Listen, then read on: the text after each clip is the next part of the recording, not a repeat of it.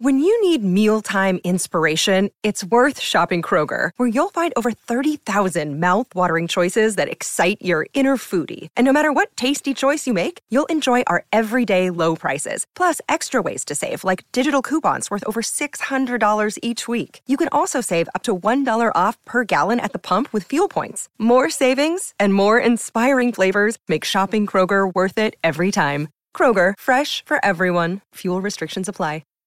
Hi, everybody. This is Adriana Trajani. I'm the host of You Are What You Read. I have the privilege of interviewing luminaries of our times about the books that shaped them from childhood until now. We get everybody from Sarah Jessica Parker to Kristen Hanna, Mitch Albom, Susie Essman, Craig Ferguson, Rainn Wilson, Amor Tolls, you name it, they come, they share. New episodes of You Are What You Read drop every Tuesday on Apple, Spotify, or any major streaming platform wherever you listen to your podcasts. Hi, Tom Bernard here. You're listening to Best of the Family. Enjoy the show. Thanks for listening.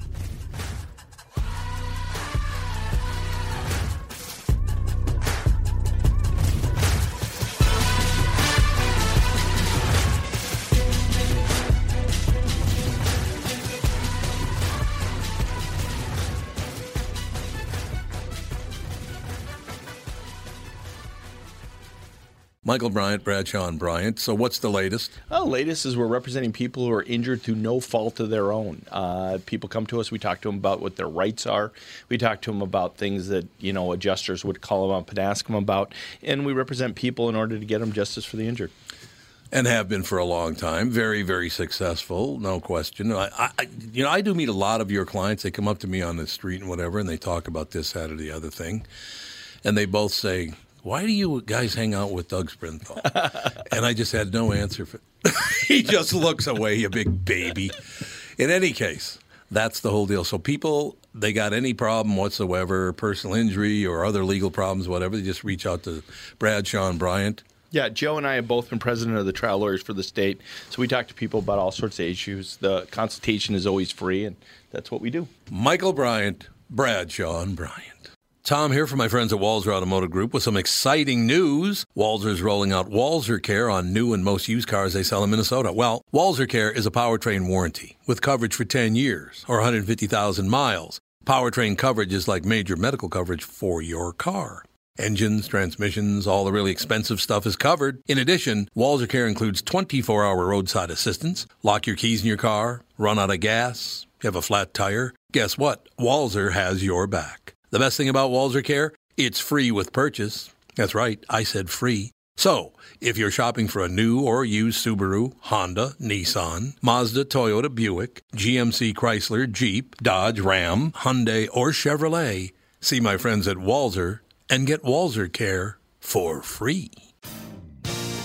I'm motored away and steered straight ahead. Oh, the weatherman said there's a storm front coming. Just what we need in Minnesota, Mike. More storms. Snow, rain, take your pick. We've got it all happening today in Minnesota. Tom Bernard is off until Monday. He will return with the family. At that point, I'm your host today, Dave Schrader, sitting in with Mike Molina and Mike Kaplan from Acme Comedy Club. He's there tonight and tomorrow. What time shows? 8 and 10:30? Is that what you said? You did it. Hey! You heard, you remembered, you regurgitated. 8 and 10:30 tonight and tomorrow. Later on in the show, Dr. Knowledge himself, Charles Reichblum, will join us. He's written the book, The All-Time Book of Fascinating Facts.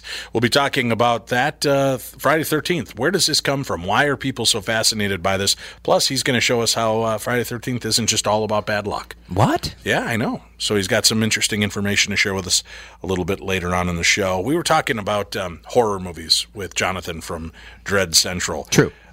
You know what I've always enjoyed? I like the movies with more of a dynamic with the personalities involved. Kind of like going all the way back to the Twilight Zone, the episode, The Monsters of Maple Street, I think it is, where there's this nugget of, well, these monsters have invaded, it could be anyone. And it's watching kind of the dynamic breakdown of how people react towards one another. They did it better, I think, in The Thing. Okay. John Carpenter's The Thing movie. I see. Have you ever seen that one, Mike Molina? No. But I do like John Carpenter, especially Halloween. That was with the Thing movie. You're set out in the Antarctic, so you've got this kind of in this science base where they've unleashed something from the ice, and it's moving from person to person. Yeah. And it's Kurt Russell again, and it's got that claustrophobic feel. But it's how do you start treating one another? And then they kind of revisit that with the Alien movie. Also reminds me of Fallen. Did you see that movie? Yes. There's like, an angel, a fallen angel that's possessing different people that, if it's in one person, then it touches another person, then it's in that person. So like you literally can't trust anybody to be the person Was that that you Denzel think. Washington? It was. Yeah. And John Goodman. Yes, that's right. And speaking of John Goodman, he was in another good one, 10 Cloverfield Lane. Oh, yeah. That came out a few years ago. And again, that's kind of there's this world above that's going haywire, but you don't know why.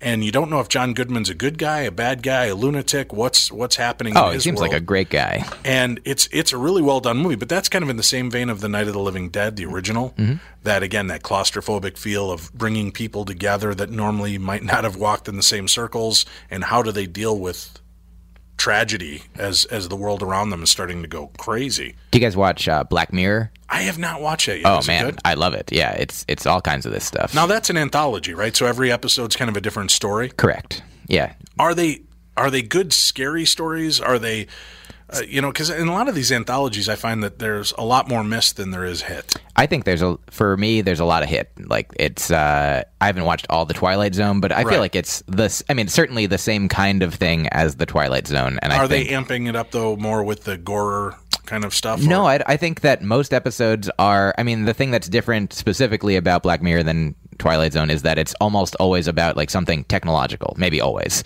like it's some sort of new thing that oh wow, what a futuristic great thing this is like, oh, contact lenses that you can use to rewind your experience of the day because it recorded everything, and like what that sort of implications can have on a friendship, a relationship, a working life thing. And it's so a lot of it is more the kinds of like not being able to trust, as opposed to like there's some of them are gory, but most of them are not. So that sounds almost kind of like the monkey's paw situations, right? If you make this wish, and then what is the negativity that comes with it? Yeah, that sounds right. Very cool. But I'll have to check that out. Now, that's on Netflix, right? It is. All right, that's one I want to check out. Another good one to kind of revisit is the original Invasion of the Body Snatchers, and then the one they did in the 80s that had Leonard Nimoy, Donald Sutherland. Oh.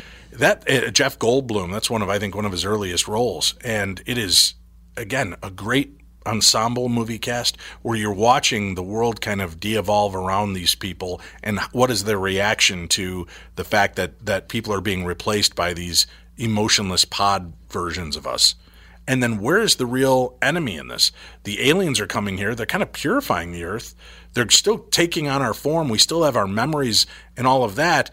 But this new pod form is just, there's no emotion. So there's no need for war. There's no need for anger. So, are we the bad guys for fighting this resistance? Are they the bad guys for trying to take us over? So it kind of puts you into this thinking dynamic where I know a lot of people just want escapism. They want to go see a movie and for that 90 minutes or 2 hours be transported and not have to think. But I kind of like being engaged in a movie. Well, that's the thing. Like in comedy, I've thought about and started talking about a little bit on stage, but also off stage on podcasts right now about like the fact that some comedy is addressing what's happening in the moment. Like there's political comedians, there's people like talking about, not necessarily trying to make change, but being like, what is going on?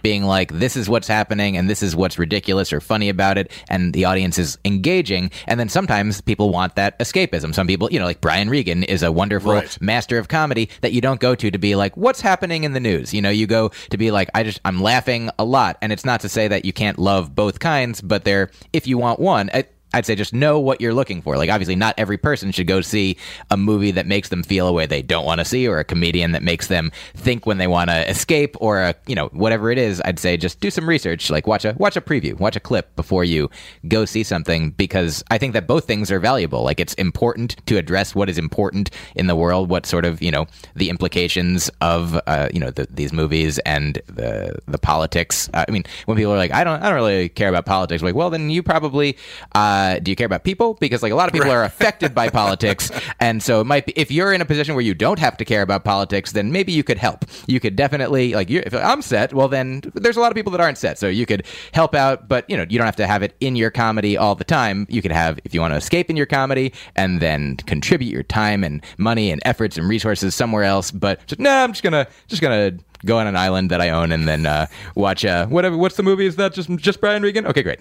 I've had a good friend of mine, Joshua P. Warren. He always brings me some of the most obscure things to watch. And I remember we were out filming for a TV show, and he takes me aside and he goes, Dave, we got to watch this movie tonight.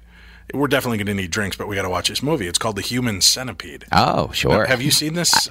I know about it and have not seen it. Molina, how about you? Have you checked out the movie that is The Human Centipede? No, I have not. This is a movie, again, not for everyone. I got to tell you, not for everyone. But, Lenny Bruce, not for everyone. It's true. Right? And then you've got the Brian Regans who are, can kind of universally be accepted, but you're not looking for that niche market. What I did find, Human Centipede is definitely one of the most disturbing movies I've ever seen. Sure.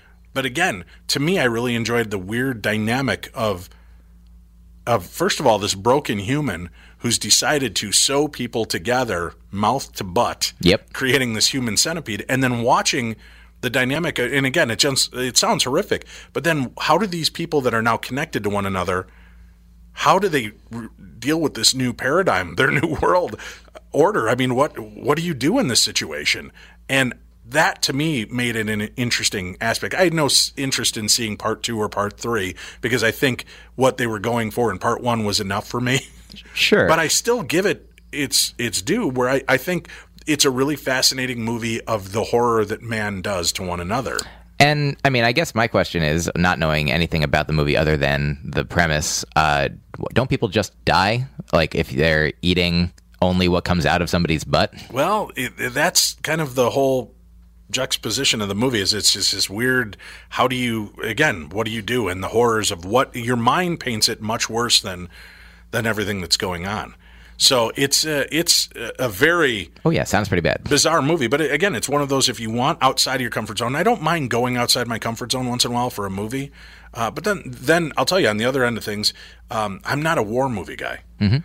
If you put me into that realm, like I watched Full Metal Jacket and the 80s pantheon of war movies that came out, because I always got the feeling those were just overblown male machismo BS that was being slung around to, it was the 80s, right? Everybody was trying to save POWs from Vietnam, and it was just this cycle of movies. But then I go see Saving Private Ryan, and I watched the first 10 minutes of that movie, and I got up and walked out.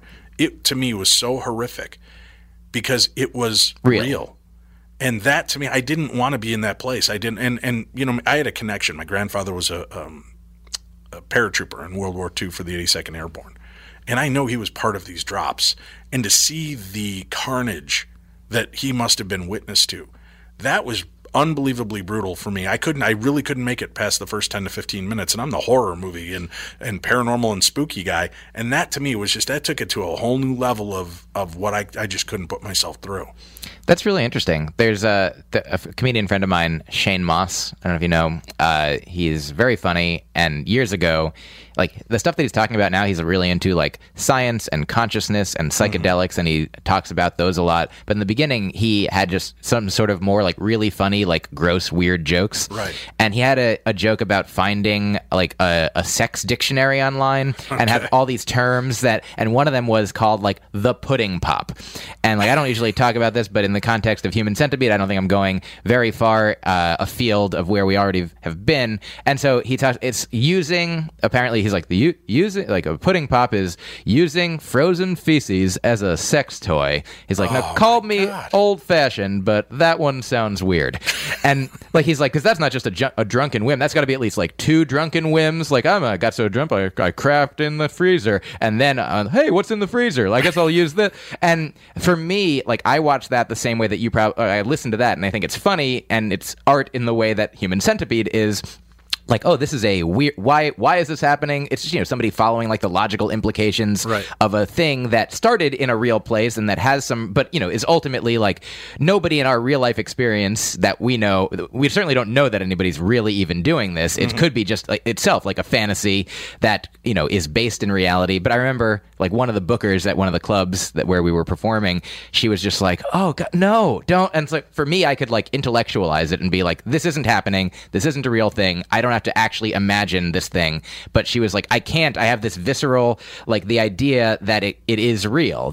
And so like the same kind of reaction that you had to like Saving Private Ryan, you're like, this is like, I hate this. This is not, I hate that this is. And so I don't want to be reminded of it, which I mean, is probably why that movie is important because like we're so removed in all of our life from, the horrors that go on. Like I'm vegan and I know what goes on in factory farms and I don't like reading about it and I don't like seeing the movies. And I'm like, I want to not be a part of those things that I know are happening. And I know plenty of meat eaters who are also like, yeah, I don't want to see those movies. I don't want to know about it. Don't tell me about it because they want to remain in, oblivious bliss, like to not know what they know intellectually what they're contributing to. But if they see it, then they feel emotionally that I feel like most reasonable people would be like, this is not what should be happening. This war is not what should be happening. This, this mistreatment, this torture, this, all this unnecessary suffering doesn't have to be happening. Isn't it weird that we get that strange disconnect? I mean, you look at, okay, you hear about, the horrors that take place in Africa. But you know what? It's Africa. I'm in Minnesota. Hey, what's for dinner tonight? You hear about the devastating storms that pummeled Puerto Rico. Oh, that's horrible. Hey, do you want to go check out the new movie Rampage this weekend? And there's this weird disconnect. And I find that even when it hits landfall in the United States, when New York was underwater, right? And this was going on, you're kind of in this insular world that even though we're more connected than we've ever been through social media and the news 24/7, you still have this, but that's not in my world.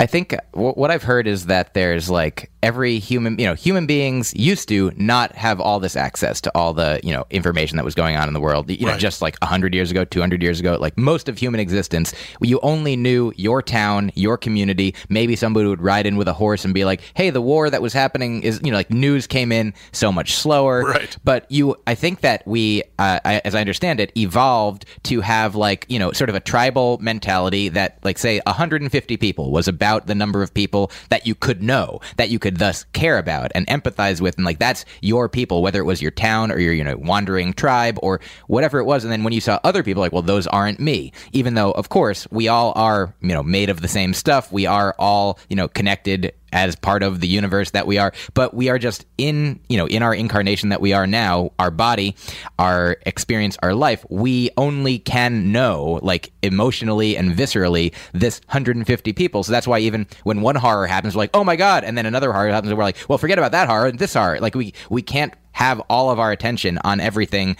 all of the time. And, so I feel sympathy for us, and I just we want to be able to help everybody in all the ways that we can, but we just can't. We can't know everything. We can't do overload, everything. Right? Well, it was earlier this year, Molina. Remember, they did something with Apple, and they were showing that virtual world where he had put it on and then was showing the screens, and it was Puerto Rico after the travesty that had taken place there. And people were so offended that he was showing this, and they're like, you're using this for entertainment. I'm like, no, he was making a point out of this. Look how close we can get back into that realm by doing this. And that, I think, is the next step for science, is putting us in that. Maybe that'll bridge that gap and bring us back to humanity. We'll take a break. We'll be back with more here on The Tom Bernard Show.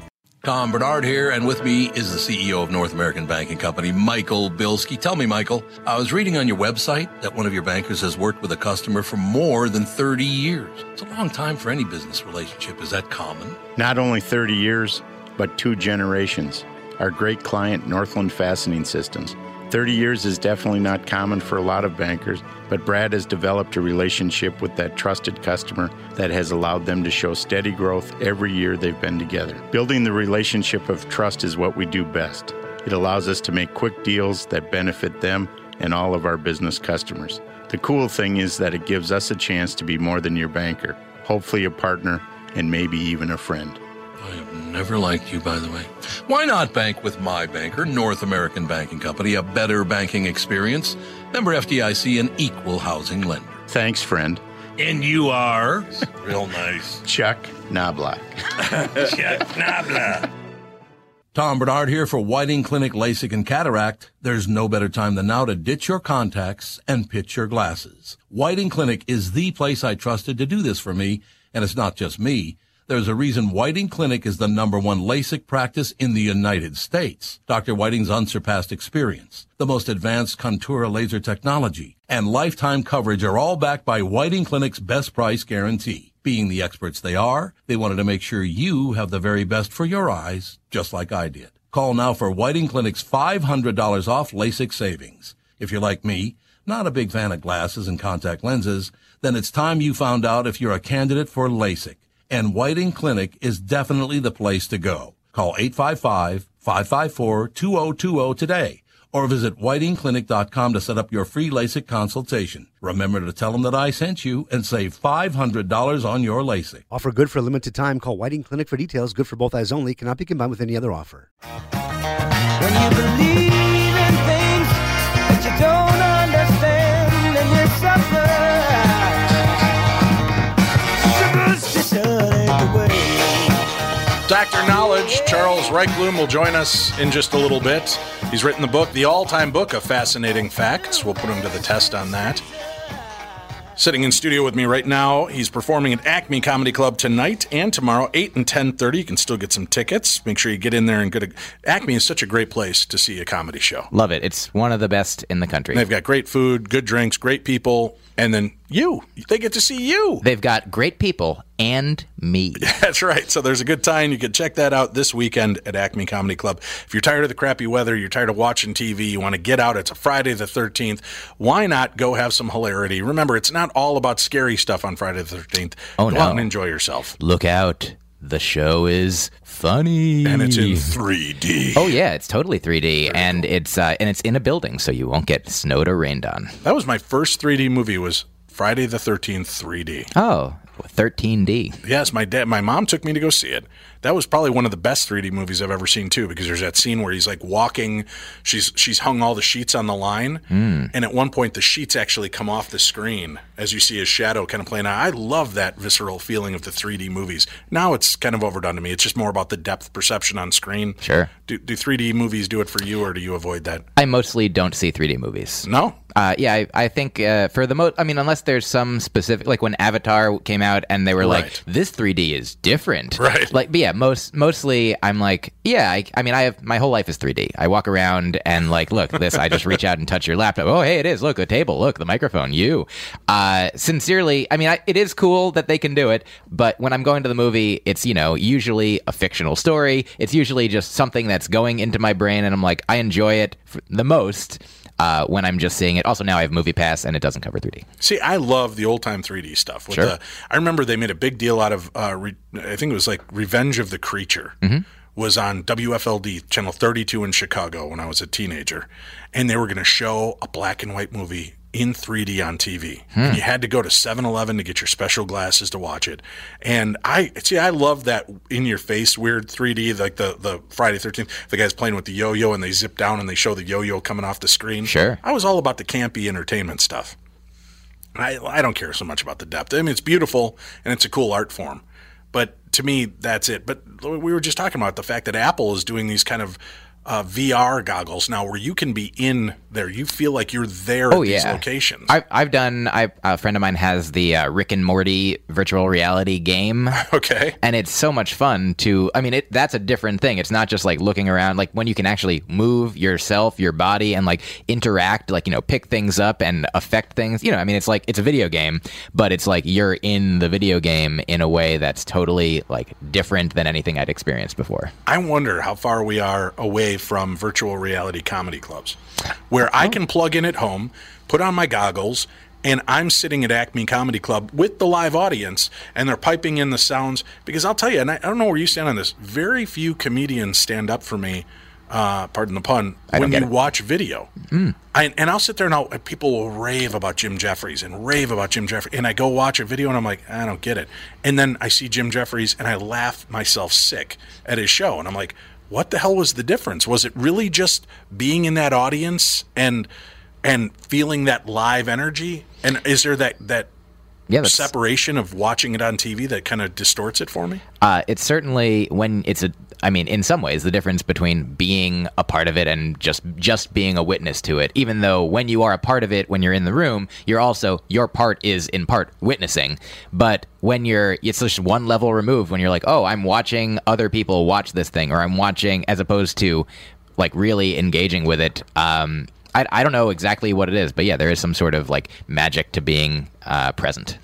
There's, but then there are some of those comedians that you can watch that transcend. You watch the video, and I'll laugh just as hard at a video that I will as watching it in a public place. Oh, thank you so much. Yeah, my videos are wonderful. Yours are. I've actually, my wife and I were watching them, getting a big, when I know I'm going to be doing the show. Sure. I'm like, who's going to be on? And she goes, Mike Kaplan's going to be on. Check it out. So she started popping up videos. We were laughing. That was a good, when you bring it in, so it makes it very contextual. I can feel like I'm getting what you're saying. You're talking to me. So I get that kind of humor. But there are some of them that just seem like they forget, and they're going for an audience, like an auditorium audience, like a Dane Cook. Sure. And there's kind of that break where I feel like in those senses you need to be in that. Like Dane Cook wasn't my favorite when I first heard of him, but then a guy that I really respected, Dave Walsh, a comedian in Boston where I was starting, he was like, you got to see him live. And then I did see him live a couple times, and it like blew my mind. And I'm like, wow, this guy is really something special and amazing that doesn't translate for me as much, watching him on a screen as it did being in the room. And there was this electricity and whatever else has, come of, him, his career, his life. Since then, I remember having those, beautiful experiences. And so I think that, and then when I listened to his like Madison Square Garden album, like I can't imagine that even if I was there, like it's not the same way of enjoying comedy in like, even 1,000-seat theater, or like, a 200, 300, 400 seat comedy room, or like, a 50-seat black box. Like, there's so many, Sarah Silverman did a comedy special in a 37-seat room. And like, I would much prefer like a small full room than, a giant, like the thing with Madison Square Garden is like people, and for Dane Cook, he became a rock star, and people were there like screaming instead of like laughing at his jokes. They were cheering when he'd name a topic, and that wasn't the way that comedy, that even when I've loved him doing comedy, like it wasn't the same thing. So I think it does depend on, the person, the venue, and like the circumstances. Then you've got edgy comedians like Tig, right? Sure. And she just goes, in that special, she just go to people's houses and do comedy in their living room with them, or at their family reunion. Or is that Maria Bamford as well? Or I don't know if she did. I know Tig Notaro did it because it was part of her special, but I was like, oh, cool. That's genius. She would like do a social media giveaway and things, and she'd show up at your family reunion and do a comedian spot standing on the back of a tractor trailer and do this. And I thought that's really cool when you can push the boundaries and take comedy into that kind of contextual environment and still hit. Well, then I would recommend, because I haven't seen that special, then I have seen Maria Bamford's newest Netflix special, Old Baby, where she starts she did one special that was the special, where it's just her doing comedy to her parents. That's it. And this one is, she starts, I forget how small the audience is. It might be like a park bench, like maybe at one or a few other people. And then throughout the special, she goes to big, like she's in a bookstore, and then she's in like a small club, and then eventually it ends with her at a theater. And it's just, the same, like the whole set. Like you could listen to an album of her doing that material all to one audience, like a standard, normal, conventional comedy audience. But then you can watch the special where it just like builds from, initially just connecting with one or a few people, and then until it's her being, her same self, but connecting with, a whole theater full of people. And it's pretty cool. Do you see, now there's an interesting aspect to me is you look at comedians like Margaret Cho. And when she first came out, I thought she was funny. But then to me, it just got, okay, it was just funny voices and kind of making fun of her mom's reaction to everything she lived through. And I lost that interest in her comedy. And some of these people that rely on the funny voices, I was never, and I know Tom was a fan, and the show here was friends with Ralphie May. I never got Ralphie May. I just couldn't connect. I couldn't feel the kind of, oh yeah, this is my style of comedy. I dig this. I got him in small doses. To me, he was an SNL kind of comedy. I could take a few minutes but I couldn't, anything stretched out over that, I lost the interest. And then I watch, but then you've got guys like Brian Regan, who apparently we both have the same kind of interest and affinity for. And you get a guy, and I love that comedy can bring people together to a conversational point where I'm with my 14-year-old or 15-year-old son in the car, and we're listening to the Comedy Channel on Sirius. And Brian Regan's got us in tears, right? Sure. And then he'll talk to me and he's like, Dad, isn't it interesting? Because I wonder if this would be as funny if he got up and he's like, so I started a juicing diet, and my first thing I wanted to try was bananas, and I put them in and I was waiting for that tasty nectar to come out. And he said, I just don't think that, but it's the way Regan kind of, where's that tasty nectar? And you listen to the voices and the over-exaggeration, and you can see some people like Emo Phillips, who made a career out of being this quirky, weird, almost alien character. But also, the first time I ever came across Emo Phillips jokes, they were in a book, and they're perfect jokes to be read. Like without that voice, like I bought his CD because I read his jokes on a page, and then I listened to his CD, and I had no idea that it was going to be the weird voice that it was. And I was like, wow, like to me, he doesn't quote have to do that, but he gets to do whatever he wants. He's chosen to present his art the way that he does. But also, like if you just read all of his jokes on a page, like I laugh out loud at them. And so obviously, like you're like Margaret Cho, like the voices of her mother is not your favorite, but with Brian, you're like the voices are great. Like, I mean, obviously, the voices aren't the only thing, and I would say also with Margaret Cho, the voices aren't the only thing. She's probably put out maybe 5 hours of comedy since her first special that you did like, and you probably haven't watched all of those because at a certain point you were like, well, this isn't for me anymore, because not every comedian and not every special of every comedian, not every point of every comedian's career is for everybody. It's like, you can go to like the most amazing restaurants in town, and they all have different kinds of food, and even if they're all the best, the critics agree, and popular, if you voted, like everybody agrees, like the Rotten Tomatoes gives it 99%, but if it's a food that you don't like the flavor of, even if everyone likes it, then you're not obligated, like you won't, like, and so it's possible that Ralphie May isn't your flavor, or if you saw him live, maybe he would be, or there's some people that you'll only love live, and some people that won't translate, and some people that will. Isn't it when you watch like a comedian that goes up, maybe a newer comedian that's bombing, and they're very awkward on stage, and they're doing this, and you look at it and you're like, why am I not, this isn't connecting, but then the next comedian, like an Emo Phillips, can come out whose whole shtick is being awkward and like, I'm not sure this joke is going to work, and you're roaring. And I think, why is it that, what is it about that one way that it's delivered, that it's with you? Oh God, Mike, that was a horrible joke. What did I do? No, but I'm just saying, right? You can, and then you hit somebody else, and they can have that same kind of awkward shtick, and people are just tearing it up, and they're roaring in the aisles. Well, I think for myself, I can only speak to my own experience that, like, when I started, I wasn't, as I'm better now than I was 15 years ago, hopefully. Right. But one of the things and that I sort of like can conceive of and sort of frame in my head, like in the beginning, I was basically like, so there's this guy, do you know Brent Weinbach? He's a wonderful comedian. No, I'm not familiar. He has either a new special or a special that just came out on like iTunes, Amazon, various places. Check out Brent Weinbach. He's real weird and wonderful. And he had this joke that I love that'll help me tell like this point. It's that he's like, and I'm going to butcher it a little bit, but the concept is he's like, some people, when they pick up the phone, they say, hello? Like, hello? And he's like, not me. When I pick up the phone, I say, hello. Because you don't question the phone, you answer the phone. And so I think about that in terms of like in the beginning, like, comedians tell jokes, but in the beginning, it's more like that I was asking jokes. I'm like, is this good? Is this funny? Is this? And so that lack of confidence is it could have been a funny idea that eventually, like a year later, 5 years later, 10 years later, audiences would love when I'm like, this is a joke. But when I'm like, is it? People are like, I don't know, you tell us. And I think that even when an idea didn't work in the beginning, I just feel like, well, that didn't work. Oh, well, I thought it was funny.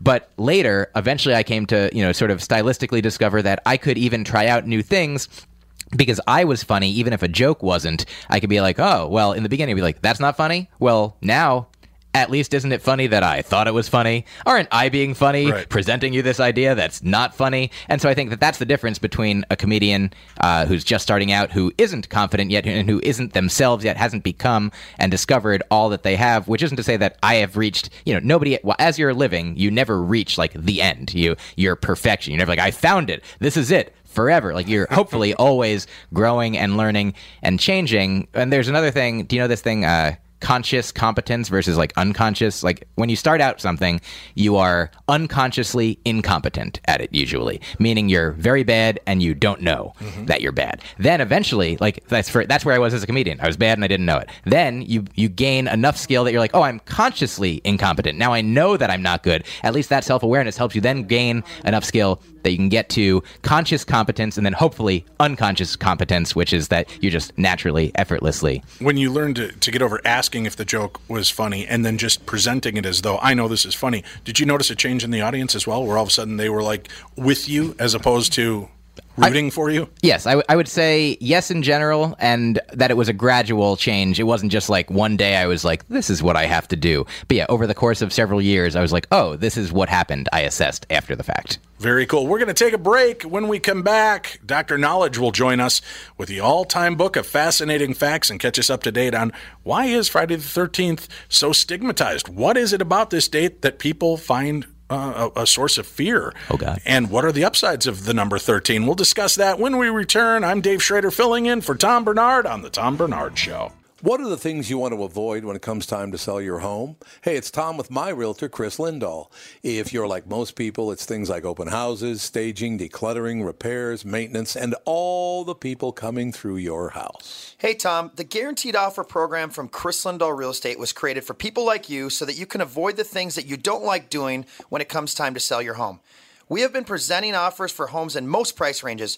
Homeowners are loving our Guaranteed Offer program, especially how much money they are making on their home sale without the inconveniences. So this program is for all price ranges and conditions, including perfectly maintained homes? Most homes do qualify. To see if your home qualifies, go to chrislindahl.com and click Get Offer right now. Will you be the next homeowner to accept an offer from our Guaranteed Offer program?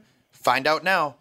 If you qualify, you will get an offer in 48 hours or less, and the best part is you get to pick a closing date that is convenient for you and close in as little as 3 weeks. Go to chrislindahl.com right now to see if you qualify, or call 763-401-SOLD.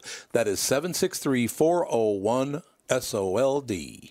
Tom here for Sabre Plumbing, Heating, and Air Conditioning. Right now, Sabre and Bryant are teaming up to offer 0% financing for 36 months when you buy a new Bryant furnace. This is the perfect time to replace your old furnace with a new trouble-free, energy-efficient furnace from Sabre. And when you buy Bryant equipment, you're getting one of the most trusted names in the industry. This 0% offer is available for a limited time. Call Sabre Plumbing, Heating, and Air Conditioning to find out more, and please tell them that Tom sent you.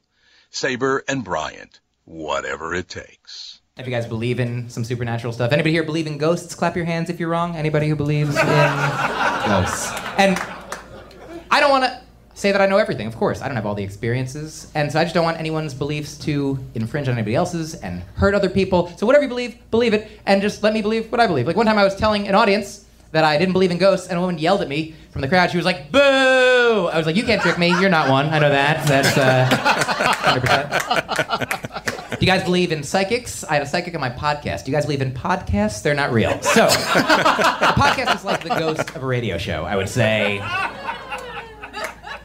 And that was the segment my wife shared with me since I host a paranormal show, which reminds me, tonight at 10 p.m. Central, I will be on The Dark Zone on Facebook doing a live Facebook chat. We'll be talking all aspects of the paranormal and about how Mike Kaplan is completely wrong about the existence of ghosts. Ooh. So check it out. Check it out tonight, The Dark Zone on Facebook. You'll be able to find out and watch and be a part of the live Q&A that I'll be doing on that.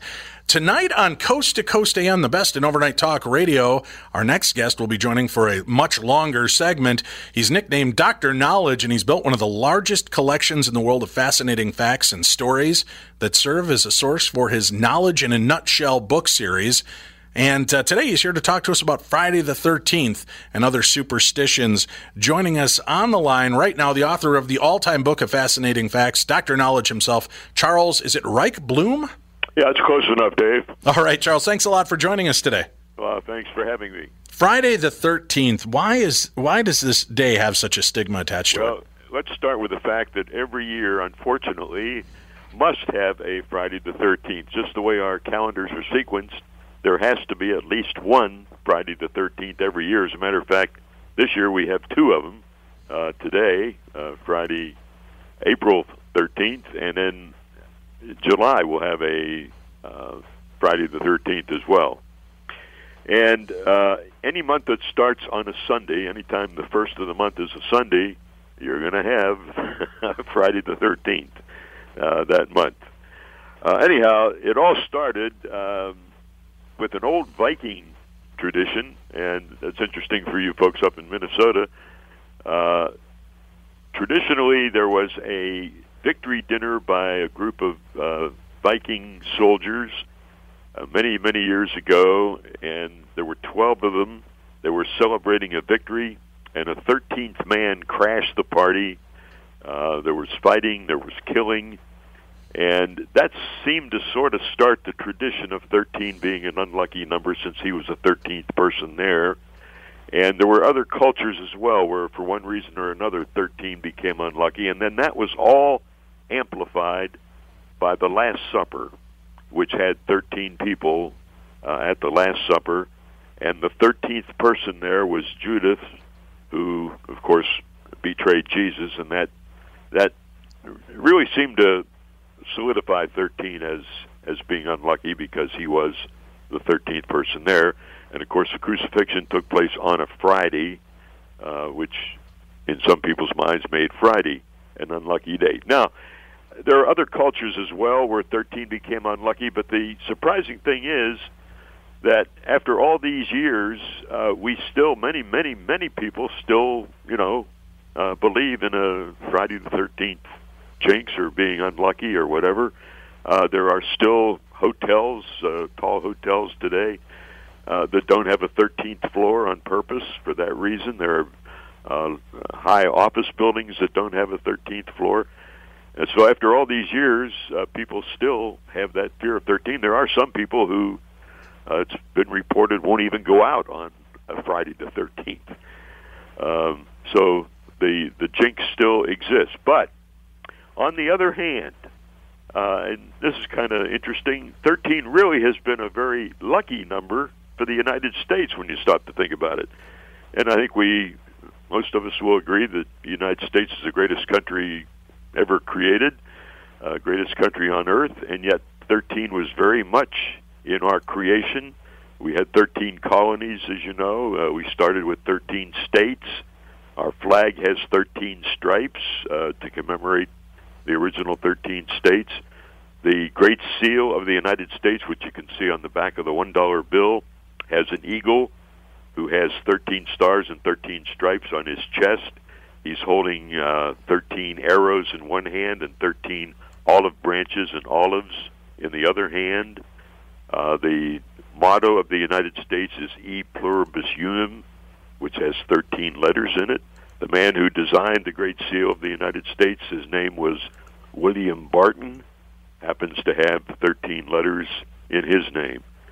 So 13, really, you might say, has been very lucky for the United States. Unless you look at some of the other things that have happened in the United States that haven't been so lucky. So, all right, but you've got they're just showing the ties. There was one for sure, and that was Apollo 13. Right. All the manned space flights to the moon were successful except Apollo 13. We had Apollo 11, of course, was the first space flight that took humans to the moon with Neil Armstrong, Buzz Aldrin, and Michael Collins. Then there was Apollo 12, which was successful. 13 wasn't. 14, 15, 16, and 17 were all successful. Those were all the Apollo flights, the only flights that put humans on the moon. The only one that didn't work out was Apollo 13, and there were a lot of people before that space shot was made, before Apollo 13 left the Earth. People said, please don't use 13, don't call it Apollo 13. But they did, and sure enough, there was trouble on Apollo 13. First of all, amazingly, launch time just happened to be at 13:13 military time. That's 1:13 our time. The military, of course, uses a 24-hour clock. So launch time for Apollo 13 just happened to be, of all things, 13:13. And then on the second day of the flight, which was on, would you believe, April 13th, that's when the oxygen tank exploded on board Apollo 13, and that prevented them going on to the moon, and they had to come back to Earth. That's when James Lovell, the commander, made the famous comment, "Houston, we have a problem here," when the oxygen tank exploded. The one lucky thing about Apollo 13 was that the 3 astronauts did get back safely. They didn't get to the moon, but they did get back to Earth safely. Well, I was going to say, right. I mean, it's all kind of in your perception of what's lucky and what's unlucky. They didn't make it to the moon, but they were lucky enough to survive that incident and get back here. Now, we've heard, thanks to the Brady Bunch, we've all, encountered the unlucky cousin, Oliver. Can people really be jinxed? Yeah, there are people who believe that. As I say, this goes back so many years, and it's lasted so many centuries. 13 being unlucky, and Friday being unlucky, by the way. I just did another radio interview on another radio station, and they said, yeah, Friday's unlucky, except a lot of people really like Fridays. Last day of the work week for many people. But there are people who think Friday is unlucky, and, of course, the combination of Friday the 13th makes it doubly unlucky in some people's minds, in many people's minds. Right. But you were talking about jinxed people and people that are just bad luck. There's a very famous gentleman who was witness not for one, not for two, but is involved in 3 different assassinations, correct? Yeah, this is correct, and this is a absolutely true story. One man was on the scene when 3 U.S. presidents were assassinated. We've had, 4 presidential assassinations. One man was there for 3 of them, and that was Abraham Lincoln's son, Robert Lincoln. They ever question him? Well, let me tell you the story. Robert, of course, was with his father, Abraham Lincoln, right after Abraham Lincoln was shot in 1865. And then Robert Lincoln himself went into politics a few years later and was in the cabinet of President James Garfield in 1881. Garfield was leaving on a train trip from the Washington, D.C. railroad station. The cabinet went down to say goodbye to him. They had some things to talk about. And a man came up to President Garfield. He was described as a disappointed office seeker, a man that thought he had been promised a job by Garfield, and he didn't get the job. And in any case, he shot Garfield and killed him. And Robert Lincoln was standing about 2 feet away from President Garfield when Garfield was assassinated. And then that was 1881. Incredibly, 20 years later, in 1901, by that time Robert Lincoln had left politics. He went into business. He was head of the Pullman Company, which was a big deal in those days. He became very wealthy, and he was elected president of the U.S. Chamber of Commerce. There was a business exposition in Buffalo, New York, and President William McKinley invited Robert Lincoln to come to the business exposition since he was head of the U.S. Chamber of Commerce. And just as Robert Lincoln walked in the exhibition hall where this business exposition was taking place, there was a receiving line, and a man got in the receiving line. He had his hand bandaged and had a revolver hidden under the bandage. And, of course, in those days, they didn't have metal detectors. Anyhow, he came up in the receiving line and shot and killed President William McKinley. And, again, Robert Lincoln was standing right there. And we say in our book, The All-Time Book of Fascinating Facts, Robert Lincoln vowed at that time he would never again get anywhere near a president. And we say in the book, probably nobody would have invited him anyhow. And he lived another 25 years, by the way. He lived till 1926 and built a home up in Vermont and basically stayed there and never went to Washington the rest of his life. Can I add, I just did a little research and found out that James Garfield was killed on a Saturday. So while Friday is unlucky for some people, and normally we think of Garfield as hating Mondays, this Garfield hated Saturdays. Well, that's right. Okay. What are some of the other facts? As you're kind of researching and digging these kind of things up, were there even facts that surprised you? Oh, yeah, a lot, and I've been collecting these for like 50 years. One thing, if you just want to talk about food for a moment, I don't know how often we think about this, but we sit down to eat a hamburger, and we look at the hamburger, and do we ever stop to think, there is no ham in hamburgers, so why in the world are they called hamburgers? So there is no ham in them. And the reason is, the story is that a lot of German immigrants came to the United States in the late 1800s, and the people from the city of Hamburg, Germany, brought with them their custom of ground meat, which was unusual in those days. and they started serving and eating ground meat here in the United States. People here started calling the ground meat hamburgers after the people from Hamburg, Germany. So the next time you have a hamburger, realize there is no ham in it, but the name comes from the city of origin, Hamburg, Germany. Very much, by the way, like Frankfurters. That word comes from Frankfurt, Germany, where Frankfurters were made. Wieners, we get that word from the capital of Austria, Vienna, which the Germans pronounce as Wien in their language, W-E-I-N, and that's where the word Wieners comes from. But anyhow, the next time you have a hamburger, realize there ain't no ham. And also, hamburgers. There's no Frank in Frankfurter. No person named Frank. Maybe a rat. Maybe a rat named Frank. We don't know that, Yeah, right? it's The true. barber of Demon Street, or the demon of Barber Street, whatever Fleet it was. Street. Fleet Street, that's what it was. He'll have us believe a different story. The books, you're going to be on for a couple hours tonight on Coast to Coast AM and taking some phone calls, correct? Exactly, yes, Dave. Good. So people can check that out at coasttocoastam.com. And I'll be hosting on the 20th and 21st of April, so make sure you check that out.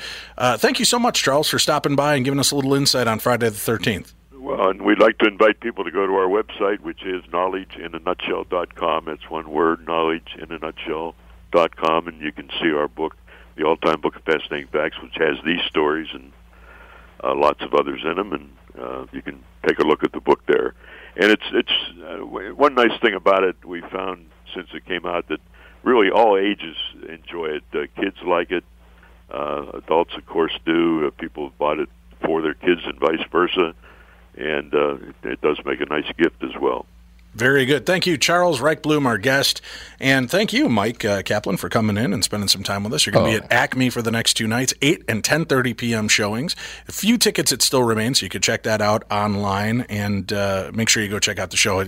Again, what are you going to do? Sit at home feeling blah and sorry for yourself because it's crummy weather? No. Get out and go to Acme. Have a great time tonight. Have a couple of drinks and enjoy the comedy stylings of Mike Kaplan. And it's been a great time sitting in. And remember, we opened up the show with Mark Anthony talking about the ghost of Flight 401 and superstitions. If you'd like to hear the entire story, you can check out my show, darknessradio.com. Tom here from my friends at Walzer Automotive Group with some exciting news. Walzer's rolling out Walzer Care on new and most used cars they sell in Minnesota. Well, Walzer Care is a powertrain warranty with coverage for 10 years or 150,000 miles. Powertrain coverage is like major medical coverage for your car. Engines, transmissions, all the really expensive stuff is covered. In addition, Walzer Care includes 24-hour roadside assistance. Lock your keys in your car, run out of gas, you have a flat tire. Guess what? Walzer has your back. The best thing about Walzer Care? It's free with purchase. That's right, I said free. So, if you're shopping for a new or used Subaru, Honda, Nissan, Mazda, Toyota, Buick, GMC, Chrysler, Jeep, Dodge, Ram, Hyundai, or Chevrolet, see my friends at Walzer and get Walzer Care for free. Michael Bryant, Bradshaw and Bryant. So what's the latest? Well, the latest is we're representing people who are injured through no fault of their own. People come to us. We talk to them about what their rights are. We talk to them about things that, adjusters would call them up and ask them about. And we represent people in order to get them justice for the injured. And have been for a long time. Very, very successful, no question. I do meet a lot of your clients. They come up to me on the street and whatever, and they talk about this, that, or the other thing. And they both say, why do you guys hang out with Doug Sprinthal? And I just had no answer for it. He just looks away, you big baby. In any case, that's the whole deal. So people, they got any problem whatsoever, personal injury or other legal problems, whatever, they just reach out to Bradshaw and Bryant. Yeah, Joe and I have both been president of the trial lawyers for the state, so we talk to people about all sorts of issues. The consultation is always free, and that's what we do. Michael Bryant, Bradshaw and Bryant. All right, we're just going to have to disable line 1 on the air during the show because line 1 sucks. And Alex tried to block it, but she went through to line 2. So Dave Schrader will be calling in on line 3, hopefully. Is there any way you can just disable line 1? I can, but unplug the phone line from the hybrid. All right, let's get that done. Because when Dave calls in, we want him on a nice... Oh, he's going to be talking about an interesting subject. Conspiracy theorists on school shootings. God, every time. I know these conspiracy theorists are unbelievable, aren't they? They're amazing people. What's his name? Alex Trebek. Jones. Alex Jones. Alex Trebek. Although Alex Trebek is going to moderate a political debate coming up. I can't remember where it is. I don't know, New Hampshire or someplace, but apparently he's going to moderate the debate. Why does he get to talk about it? He's Canadian. It's none of his beeswax. Well, Mike, just let me know when Dave's ready to go, and we'll be good to go. All right, that'll work. So, Alex. Yes. Everything is good? Yeah, Fawn was really amazing on both plane rides. That's what I understand. Alex had to travel, and she was worried that Fawn might misbehave, but she did not. Leaving and then coming back home, she was good too, huh? Yep, she was fantastic. And I had the guy sitting next to me on both plane rides were like middle-aged men that weren't like super enthusiastic, but they didn't seem bothered by her. No. They kind of just kept to themselves. But across the aisle, next to me on the way back, there was a gal. She didn't have him with her, but she has 18-month-old triplet boys. Holy Hannah. So she was like, does she want my cookie? She was like trying to. Triplet boys that are 18 months old. I know. And they've flown with them before, too. I'm like, I Really? cannot even imagine. Yeah, at 18 months. Oh, my God. That would be a bit. Three of them at once. And she had them naturally, too. Really? Yeah, which, is extremely rare. How far apart? What? How far apart were they born? Minutes or? Yeah. Now, Alex, did you have to make an emergency landing because someone would not stop farting? No. No, you didn't hear. You didn't have that. I didn't have the. How about the woman holding her panties up to the air blowing out? Did you hear about that? What? There was a woman on a flight. Where was it? Where was that? She decided to take off her cotton panties and hold them up to the air blower that it's over your head on the airline. What? She held her panties up for 22 minutes in front of the air blower. Should I pee in them or something? What? Yeah, here it is. Insane video of woman drying her underwear on a packed flight is going viral. Look at this, Alex. No! Damn it. I just unplugged my See thing. what happens when you try to show me a strange woman's underwear. So it's from Turkey to Moscow. What the hell? Okay, I'm plugging it in the wrong spot. Where does this plug into? Why did I try to show Alex? God, why don't I have a few more problems today? Oh, you know where it plugs in? I thought it plugged in there, but it wouldn't come on. Or I got to restart it. You probably have to push the power button. Probably just have to push the power button. Yep, that's it. Thank you. Is Dave ready to go? Dave Schrader. That's his name, ladies and gentlemen. What's up? Hey, Tom. I wanted to touch base with you guys on the story that's kind of busting, and I'm so glad somebody with a large format is finally taking on these crazy-ass conspiracy theorists. Right. Jimmy Kimmel, Stephen Colbert, and Trevor Noah have all ended up discussing this non-story story that's in the news about the shooting survivors. Every time there's one of these tragedies, going back years, even around the Aurora movie theater shooting, and then with the tragedy at Sandy Hook, and now here we are again with the horrific shooting that took place in Florida. There are these people that come out of the woodwork that have these whacked out conspiracies that these are false flag operations, or that they are not, nobody was really killed. These are what are known as crisis actors that are brought in to play this out so that the government can either try to figure out how people will respond in these kind of situations and watch the rest of the world kind of either melt down or unfold with it. If they have their agenda to try to strip us of our guns, this is the way to do it, by creating these false shootings that are not taking place. And it's horrific. It was specifically really a bad time at the Sandy Hook massacre that took place. Yes, it was. I remember that. We knew people on the ground. Tim and I knew people on the ground out there. I know a guy that was stepping over bodies at that site. And he has no skin in the game in this deal. He's not being paid by government officiants to claim that this didn't happen, but there are a large contingent of very violent and hateful people that will go to the ends of the earth to try to prove their point. As a matter of fact, if you remember when the little kids escaped Sandy Hook and ran to the bus driver's house, yes, and he helped them on their driveway, the bus driver began getting death threats from the truthers. What? Because the truthers knew this guy is part of the whole political machine. And now this guy who did nothing but protect and save the lives of these children and keep them safe until their families could get there, suddenly his life was thrown into chaos. And anybody around them had their lives thrown in chaos.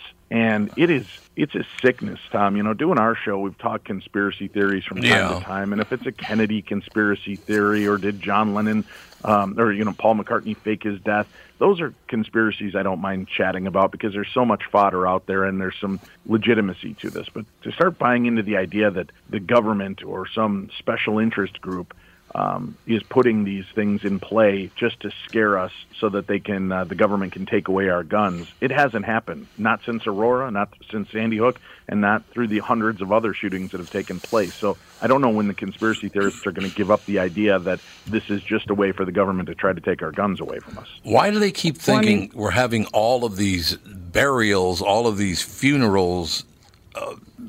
It's all fake. So all the funerals are fake and they're not burying anybody. Yeah. Show me the bodies. That's what their responses are. Show me the footage. Why isn't there footage of this? Why isn't there footage of that? And unfortunately, we do have the media to blame for some of these stories. And the reason I say that is, and again, using Sandy Hook as an example, everybody was in such a fervor to be the first one to break any kind of news on that story. Right. That they were taking, somebody'd be standing there and overhear somebody else say, I think there was somebody else walking in the woods. Hey, we just have this in now. There was a second shooter seen walking in the woods. Oh, yeah. And that was proven not to be true. There were all these facts, but now they spin them out, and then these conspiracy nuts start reading into this that, the government's shutting down these news sources. And you'll notice that this school, and this is the other one at Sandy Hook, this school had been closed down for decades. It was nothing but a storage facility. Oh, my God. And you have people in the community whose lives are shattered. And there are moments, and I can see, if you're on the outside looking in, how some of the points do look strange. One of the fathers came out after Sandy Hook to talk to people in this big forum, and he was dressed, I believe, in a suit, and a bunch of the locals were there, politicos and everything, and they're up introducing him, and you see him off to the side, and he's talking to somebody, he's kind of laughing and nodding, and then he walks up to the microphone and gets very solemn and then starts talking about the case. Mm-hmm. They're like pointing to that, saying, look, he's a complete fake, he's an actor. 2 seconds ago he's laughing, now he's up here sobbing and trying to make us feel bad about his dead kid that's not really dead. And again, without any kind of logic or rationale, that maybe he was just talking to somebody there, in that brief moment there was a little bit of, man, it's hot. Yeah, you sure? It really is hot out here. This is not going to be fun, that kind of deal. And then he turns and he's talking to somebody about something unrelated and then walks up to the microphone and then has to start to speak about his child that was just slaughtered. Right. And that may be where the emotion comes in. But in the minds of some of these people, no, that's not it. He's a fake. He's a part of these crisis actors. And what is driving them to get everybody's guns away from them? That's what they think they're trying to do. Well, there's many different topics, and there are some, like I said, there are some weird ties. If you look, I mean, it just so happened that there was I don't know if it was a military exercise. There was an exercise that was taken close by near Sandy Hook. Mm-hmm. That was an interesting little exercise that was going on for, and I can't remember exactly what it was, but it was terroristic threats or something, and it was close in the area, and they're like, isn't that interesting that it's right down the road from where this took place, and right. Blah, blah, blah. And, they're leading that to believe that this was just all part of that programming. But the main gist is it's the, gun supporters. And listen, I'm not saying all gun supporters, so I don't need you writing me or showing up on my door. I'm just saying it's these lunatic fringe gun supporters who time and time again say these stories are fake because they're trying to take our guns away from us. Nobody's trying to take guns away. We're trying to find a way to curtail this kind of violence happening in the schools. And I know I read the new conspiracy theory is that the makers of the AR-15 were recently facing bankruptcy, and gun sales are down 20% since Trump took over office. And as this company is now facing bankruptcy and looking to possibly fold, this shooting takes place, and all you keep hearing in the news is AR-15, AR-15, AR-15, and now suddenly their stock is on the rise again because people are buying the guns because they're afraid it's going to be taken out and they're not going to be able to buy those guns in the future. So there's a whole myriad of different conspiracies and angles that people are taking on this case, trying to make some point. But the real point of it is they're completely dismissing the loss that these families are dealing with. I mean, that's the whole problem. How can you keep running your yapper about this stuff, and these poor people have lost so much, and it just, I don't know. I talked about this morning. If I had lost Andy or Alex in a school shooting, it would have now been at least 15 years ago, but I would have never gotten over it. I would have never gotten over that. Somebody going in and taking out other people's children. I just don't understand what the situation is. I don't understand why. What is it? Do we understand the psychology of, I like this and I like that, and people are mean to me, and I can't get along to anybody, so I think I'll go kill a bunch of people I don't even know. What gets your brain into that position?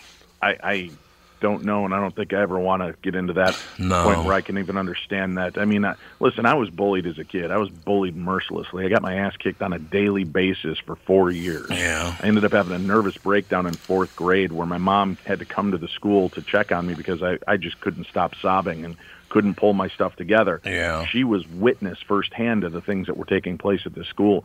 And my mom, to her credit, heard me, listened to me, came in and examined it for herself, judged it, removed me from that school, put me into a different school, and I never had those problems again. Yeah, it's wonderful.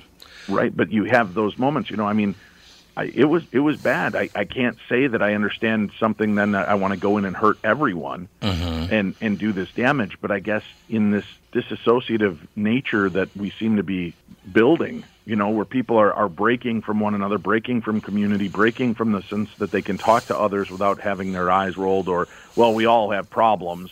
Being the general answer that's given. I don't know why people are doing this. I don't know if they feel it's the only way they're going to get heard and they're going to speak up. But, in the end, if anybody out there is listening and contemplating hurting themselves or someone else, there are helplines you can call and talk this thing through with experts who will watch and talk to you and help you through this.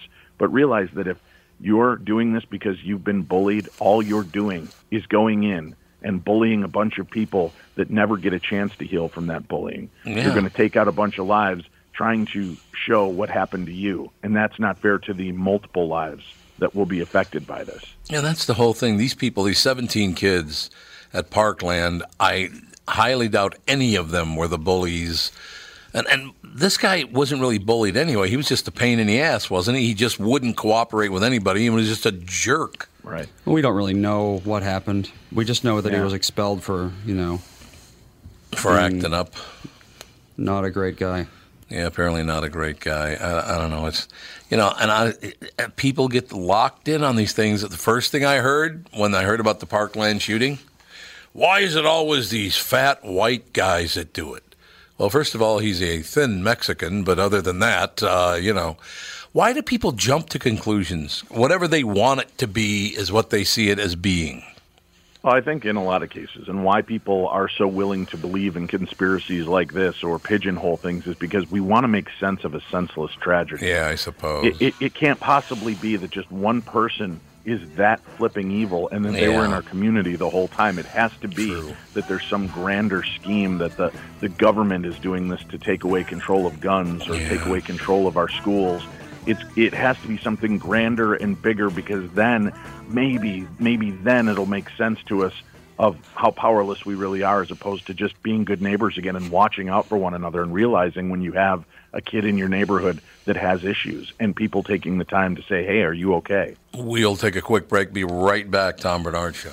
Tom Bernard here with CEO of North American Banking Company, Michael Bilski. Great to have you here, Michael. Always a pleasure to be with you, Tommy. So you're splitting the tab at lunch or pitching in on a gift for a coworker. Maybe you got to pay that football pool entry fee and you need to settle up now. What do you do if you don't have cash on hand? You could use one of those third-party transferring services that comes with fees and takes days. But how secure are they? Why not send money quickly and safely with the click of a button without the hassle of a middleman? What's the answer, Michael?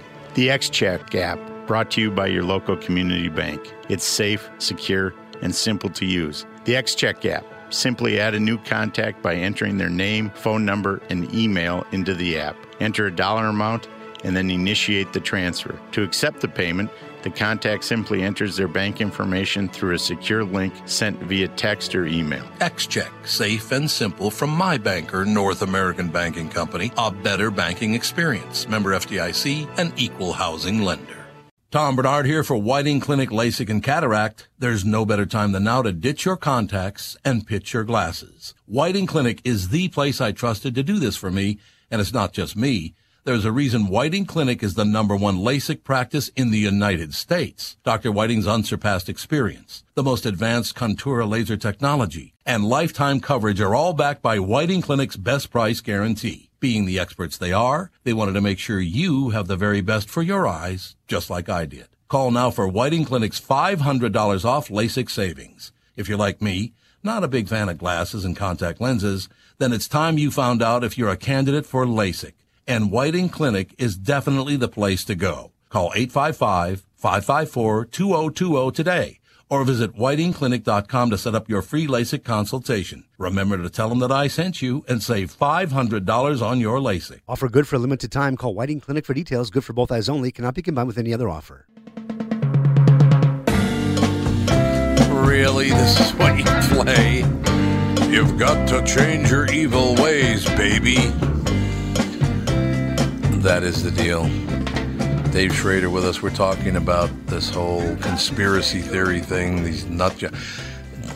Didn't Alex Jones just go through a really hideous divorce and he lost his children and his wife thinks he's completely nuts? And what was his deal?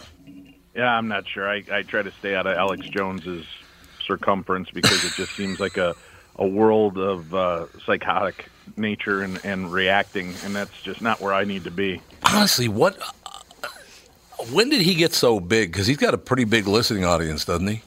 Well, he's been around for a while. Yeah, he's been around for a while, but you've got a lot of disenfranchised people in our country that don't feel like they have anybody to listen to or turn to. And when you have somebody who's given power of a radio show that's heard all over and he's put on CNN and MSNBC and all of these deals as an expert, and you start hearing from him, if he's appearing as an expert, he must be the real deal. That's true. If people want his opinion, it must be because he knows what's really going on. So I think he's finding an audience with people that just feel like they can't find any other answers that make sense. So this guy, maybe it sounds so crazy because it's real. Maybe this is what's really happening. And I got to tell you, Tom, one thing that has me a little unnerved right now, we got letters from our kids' schools yesterday, how a lot of the kids wanted to do a protest march and a walk. Right. And I'm all for that. I think these kids have to have an outlet. I think they have to feel like they've been heard. What concerns me is it's being promoted on news that these students are doing this. It's hard enough to get into the schools and hurt children. I don't want them out walking around out in front of a school where some lunatic can just pull up and make another scene and do something horrific. So there's got to be a way. And, there was the No Child Left Behind program a few years ago regarding schools and passing. Maybe we need a No Child Left Behind program in schools to help people that feel isolated. And if you know that there are children in your school that are not making friends or they're out of it, maybe there needs to be student mentors that are assigned to them. Right. Students that when you want, these kids want a change and they have to see that this change needs to take place, but they also have to realize that there are kids in their school that are bullying. There are kids in their school that are doing nasty, horrific things and spreading more and more hate. So what you do is you start fixing it from the inside out. You take care of the kids around you that might be lonely. I just moved. My oldest son is in high school, and I forgot how damn hard it is to make friends when you're in high school. You've already kind of grown up with most of these kids through grade school and middle school, and now you're in a new school, and he doesn't really have any friends yet, and we've been there for a few months. Mm-hmm. So, why isn't there a mentorship program that incorporates new kids into these situations, or kids that we know are being bullied so that they can feel like they belong to some community? Well, that is a good thing. I was very, very lucky, and I talk about this quite often because I don't hear anybody else talking about it. When I was a kid, 11 years old, we moved from Plymouth Avenue up to the West Broadway area up in North Minneapolis. And there were a couple of fathers up there, of friends of mine. I made friends quite easily, thank God. but Andy Fisher's father and Cyril Laurent, the Laurent boys' father, were really, really nice to me and included me, and they kept telling me, hey, you're going to be fine. You're a smart kid. You'll be okay. Are kids hearing that from friends' fathers anymore? Are there any fathers stepping up? Is that happening anymore? I'm sure it does, everyone's, but in a very... Everyone's afraid of being labeled a pedophile now. But just, I mean, seriously, it meant so much to me what they did. I mean, Mr. Laurent walked up and he put his arm around my shoulder and he said, Tom, you're a really smart kid. You're going to do really, really well, and I want you to know we're very, very fond of you. It meant the world to me. I was like a 13-year-old, 14-year-old kid when he did it. And Andy Fisher's father used to sit at the kitchen table with me doing math stuff, math problems. He said, God, you're really good at math. I mean, that just doesn't happen anymore, huh? No, the sense of community is gone. Yeah, it kind of is. Like Andy said, there are so many more concerns now than there used to be. Yeah. It didn't mean that there weren't pedophiles back then and that there are still pedophiles now that'll act nice to you, but the fact is that everybody is now in a much more paranoid way that, hey, you put your arm around me and draw me in close to give me comforting words. I don't know that I'm real comfortable with that. Or should you be touching me? And that sexual harassment. Right, and then that's because of the world that we're in now, and that it's so prevalent on our news that any kind of motion towards you starts to make people feel uncomfortable. And sometimes what the simple act is of literally just putting the arm around somebody and saying, you're okay, Tiger, I'm here for you, you're a good kid. Everybody is so paranoid about what your angle is. Yeah. And we've lost community. There's no communities like there was. You know, I grew up in late 70s through the mid 80s. And in my town in Medina, Illinois, the neighbors all knew each other. Maybe not well, but we all knew each other, knew whose kids were whose, and we all did the telegraph system down the line of, hey, where's Danny? Danny's at Dave's, Danny's at Dave's, Danny's over at Dave's, and it would spread down the road. And we all knew where everybody was. We didn't even have phone numbers for each other, but we'd yell out the window, and everybody knew who was who and what was what. But you don't have that sense of real community anymore. There's not that deal. And truthfully, if Andy came home from school and you hadn't had that experience as a kid, Tom, and you were listening to the news nowadays, and Andy said, yeah, I went over to Bob's house and his dad took me aside and put his arm around me and said, you know what? You're a smart kid. You're going to do great, Andy. You'd be like, what the hell is he touching my kid for? You're right, because it's not like you. See, I that thought never entered my. It was this great compliment that he would take time and do that, and the touching my shoulder part of it was just, hey, I'm here for you. Don't worry about it. Exactly. And it's totally different now, isn't it? Yeah, we had a kid in my neighborhood whose dad had passed away, and he'd come over to play catch, and I wouldn't be home, and he'd go, oh, I just came over to see if Dave wanted to play catch, and my dad would say, oh, he's not home, hold on, and my dad would go in and get the glove, and he'd go out in the backyard and throw catch with this kid. There you go. But you don't see that anymore, because, again, everybody wants to know, what are you up to? See, it's sad. You have to protect the children, I understand. But it's so sad that can't happen anymore. Somebody say, hey, don't worry about it. Everything will be good. Everything will be fine. Everything will be good. I don't know. That makes me very, very sad that that's the situation. You know, I think we can. I think we can get to I that hope place so. again. I think people just have to get out of their houses, put their electronics down, stop staring at their phone and in the palm of their hand, and talk to one another. I mean, you know, it's crappy weather here. We just moved in.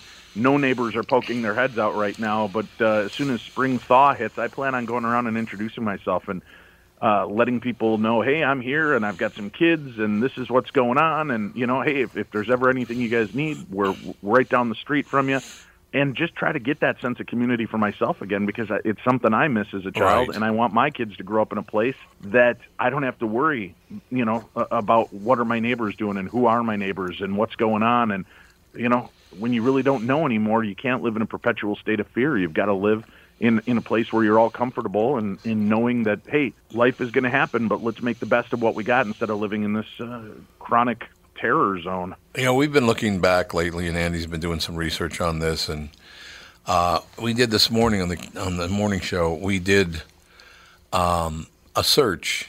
Do you know the very first school shooting we could find in, I guess you'd have to call it the colonies, because it wasn't the United States yet.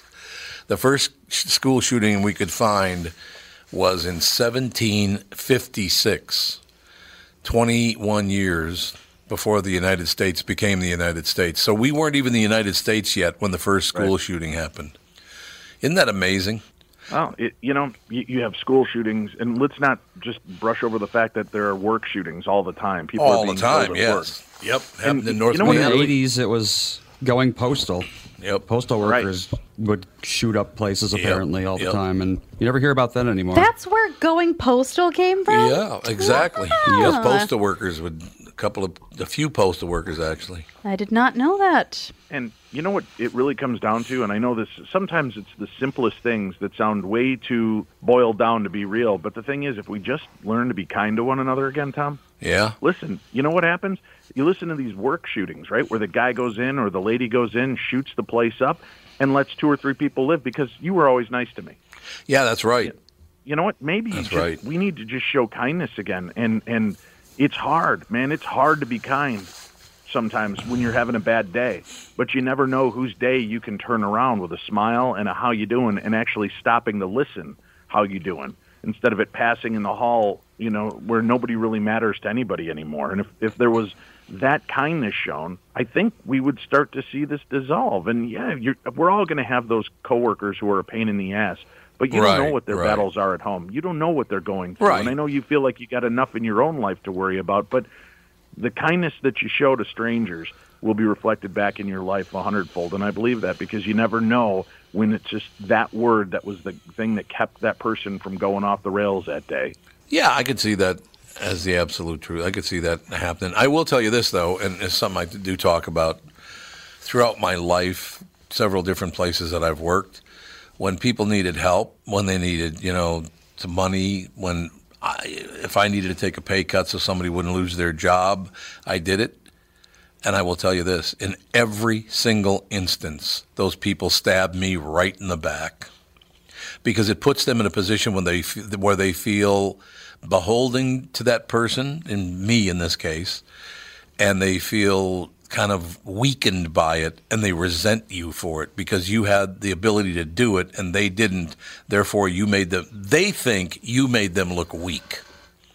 Isn't that weird? It is, but in the other sense of it, Tom, when you reach out your hand to somebody in need, there are the people who hear it, accept it, know what it is, and appreciate that value. So because there are a few bad apples, we can't just turn our back on everybody and you're right. everybody the same. And the fact of the matter is, whether you believe in God or not, or whatever's coming up next, whatever the next level is, I just want to try to go there knowing that I've done as much good as I can while I'm here. And if it means that I do good things for others and I just get my ass kicked, okay, at least I can go to bed tonight knowing I did my best to try to make other people's lives better. I think it's a wonderful thing. Now, I think it's a great way to look at life. You did what you had to do in your own mind. You didn't have to do it, but in your mind you had to do it because that's who you are. That is greatly appreciated in life. People, there are lots of people out there that are very, very giving. And I don't know, I really, really like that part of life. There's enough bad in the world that when you run across somebody really good like that, you just cherish it, don't you? Yeah, and then when you look back at it, and it's easier for all of us to focus on the negative and the bad things that have happened to us, and the bad people that turn up because they're the most raucous and irritating, and like a sliver under your skin, they're the ones that continue to cause an issue. But it's the ones that you made a positive impact in their lives. Sometimes you don't even realize what you've done for them.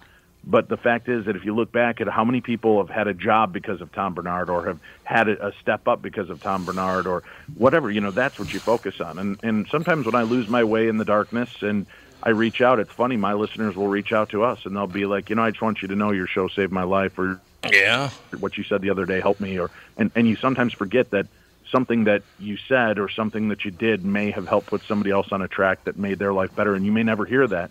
And we can't live for the rewards. We just got to keep plugging ahead and doing what we do, and hope that our lives make a difference. And in some way, we'll have left that indelible mark that will be remembered long after we're gone. It's really funny. I just did a little business with a lawyer. A lawyer came to the offices here before the show started today because I had a transaction that I had to do.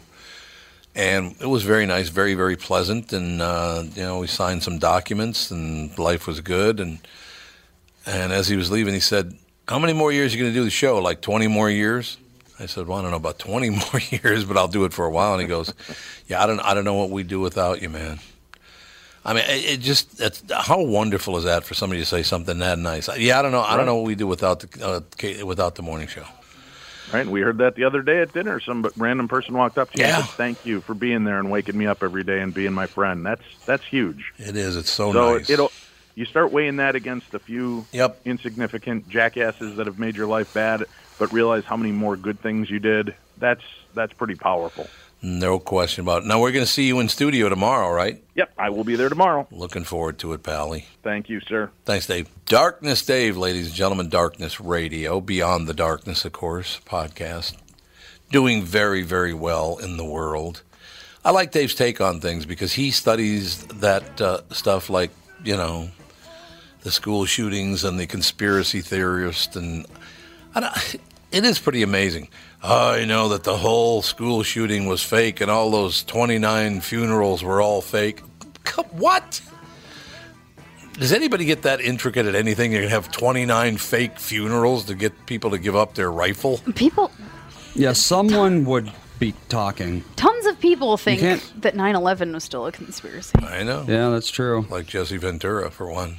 A lot of people. We'll be right back. We have a very special guest coming up next, Patrick J. Deneen.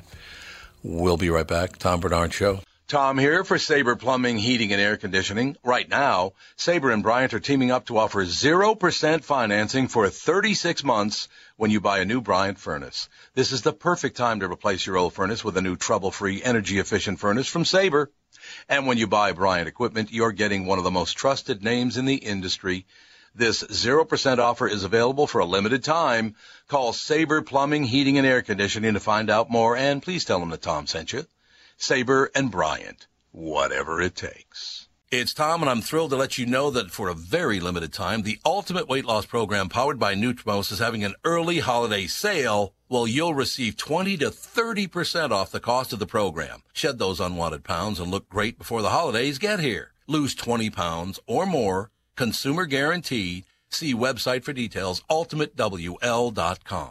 Ultimate's plan is unlike any other weight loss program out there, with over 1 million pounds lost to date, and clients like me will tell you that this is a weight loss program that works. This plan is customized for each individual person, and the Ultimate Weight Loss staff will be there for you every step of the way. They helped me change my life, and they can help you too. Start to live your healthiest life and schedule an immediate consultation in their new Edina location or Plymouth with expanded hours. And look great for the holidays. Sale ends Saturday, November 9th. Call now and save. 763-333-7337. They're all completely gassed. They've given it everything on the global bucket. And Steven Nielsen leading Jesse Diggins into the final turn. Can Diggins answer? As the roars rattle around the cross-country stadium in Pyeongchang, Sweden, the U.S., and Norway come into the line. Here comes Diggins! Here comes Diggins! Diggins making the play around Sweden. Jesse Diggins to the line. Yes! And it is Jesse Diggins delivering a long Sorry, Patrick, but we had to play it. She's a Minnesota woman, 26 years old, Ms. Diggins. It's Jessica Diggins, right? Yeah, Jesse, yeah. Jesse Diggins won the gold medal. She and the team won the gold medal. Pardon me? I saw that in the paper this morning. Congratulations. It's very, very exciting. Minnesota, it's freezing cold and the weather sucks. So and our sports team sucks. So it's just one of those. Hey, try living in South Bend, Indiana. We don't even South Bend. Yeah. Plenty of good stuff happening in South Bend. Yeah, I know. Sometimes we have a good football team. Sometimes you have a really good football team, as a matter of fact. As a matter of fact, you do. Patrick J. Deneen, Radical Critique challenges us to think hard about liberalism's inherent flaws. I find it interesting. There was an article that I read in the first hour of the show today that talked about the KKK is losing favor with millennials because it's apparently too boring. And the news service that delivered the story that said far right-wing millennials are turning away from the KKK and finding their own white supremacy group. How do they know they're far right-wing millennials? Because I believe the KKK was started by the Democratic Party, the Dixiecrats in the South. So why is it just assumed now that everyone that wants to be a member of a psycho organization like that feels one way or the other politically? I don't understand that. How do you automatically assume this is what I think across the board because I'm nuts? It makes no sense to me. Patrick, I grew up in a house, very, very poor family. Grew up Roman Catholic. My mother was a diner waitress. She was a hardline Democrat. I mean, she didn't get nuts about it. She didn't hate Republicans or anything like that. That was not the situation. So I grew up, well, first of all, one of the reasons I think my mother was a Democrat is because I did grow up Roman Catholic, and JFK was elected president, and having a Catholic president was a very big deal in my house. I'll tell you that. She really enjoyed that. So I grew up around, the Democratic Party, then got to know some Republicans as well. But I tell people this all the time. They ask me, why are you not still later in life now? Why are you not still a Democrat? And I said, because in my mind, the Democratic Party has turned on Martin Luther King and his whole idea and his ideals. To me, all that matters is the content of one's character. All of this hating one another over what we think and what we feel. Do you think it's fair for me to think that the Democratic Party has turned its back on Martin Luther King Jr.?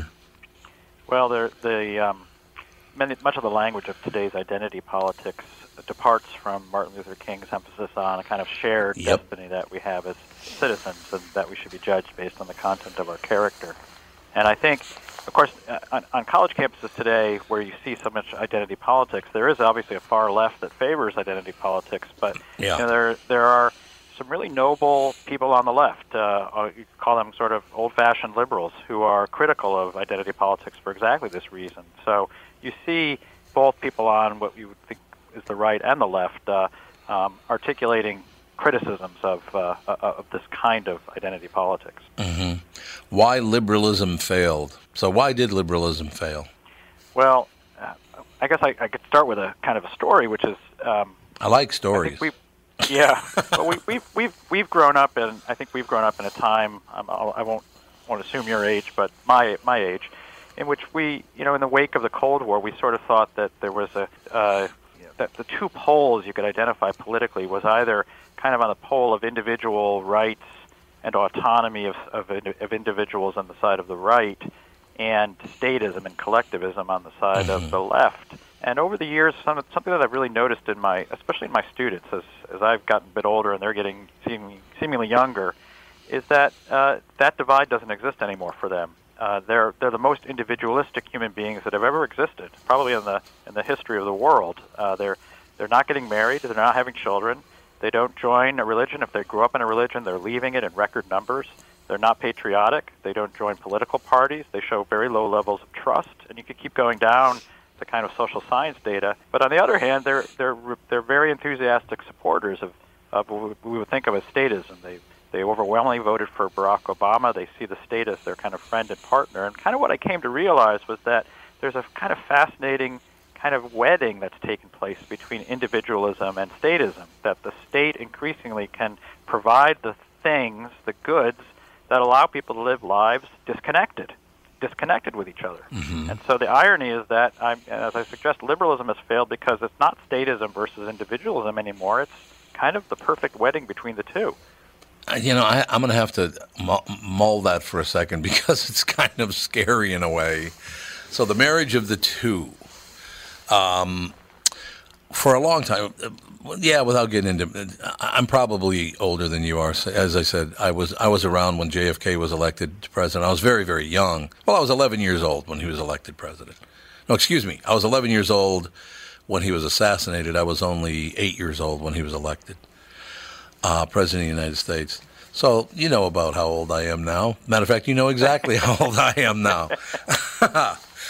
What I've watched, and again, we grew up extremely poor, a very, very poor family. So you had this feeling like, we are maybe, I wonder if my mom is catching the short end of the stick. My dad was not present in the house. Let's all band together and let's all, become socialists, and that'll be one. But then I kept reading about socialism and how it never works. I suppose socialism in Norway works because they have so much oil money that I guess socialism can work there. Is that correct? Yeah, I think that's probably, if you're going to have socialism, make sure you have a lot of oil. Make sure you have a lot of dough coming in to cover everything. It didn't seem to work out. Didn't seem to work out in Venezuela. That said. Yeah, I was just about to say, how did they mess that one up? How did they, Patrick? I know that Hugo Chavez was a murdering scumbag, but how did that entire country fall apart? Because he's been dead, a couple of years now, right? Right. Well, I think they're starting to run out of oil as part of the problem, so it's hard to continue to sort of uphold a society without any productive capacity whatsoever, without that basis anymore. So what I should do is I should step up as the Hugo Chavez of North Dakota. Then I could just take over the entire state of North Dakota. I wouldn't recommend that. It's probably not a good idea. What does a young person, because my son Andy, who you just heard there, he's 31 years old. Our daughter Alex is in studio as well. She's just turned 29 years old. What should these people look for? Because it's not Democrats and Republicans anymore. It's not conservatives and it's not liberals. It changes, it seems to me, on a daily basis. What do they have to look forward to as far as political ideals? Well, I actually think that I teach I've taught at fairly elite universities, and it's been an honor and a privilege to be at some of these institutions. But on the other hand, the students that I teach, which you would think they'd sort of feel like they grabbed the brass ring, they are the most anxious, insecure human beings maybe have ever existed, because they know how perilous and how fragile their success is. The only thing they have to fall back on, they recognize, the only thing they have to fall back on is their own sort of continued success, and in some cases luck, just to continue to stay on top of the game. In other words, what we created a society, and I have a chapter in my book called Liberalism as Anti-Culture. In order to create these free and liberated individuals, we've actually flattened culture. You described the way you grew up, and it's not unlike the way that I grew up. Mm-hmm. But one thing we did have was a very thick culture, a kind of set of institutions that we could turn to, and memberships and relationships that we had. So even if you weren't well off, it wasn't that you necessarily felt like you were on the brink of sort of falling off the face of the earth. Correct. You actually kind of felt some degree of security, knowing that you had friends and neighbors and family, often extended family. Our students today, these young people today, they kind of know they're on their own.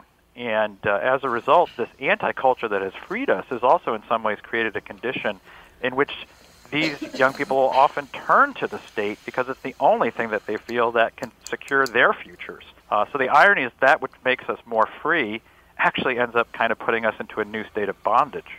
Patrick, it's interesting you bring that up because just in the previous hour we were talking about the fact, and I'll do this very quickly because we literally were just talking about this, that when I was a young boy, 13 years old, 14 years old, my father was not present in the house. My mother worked 12, 14, 16 hours a day.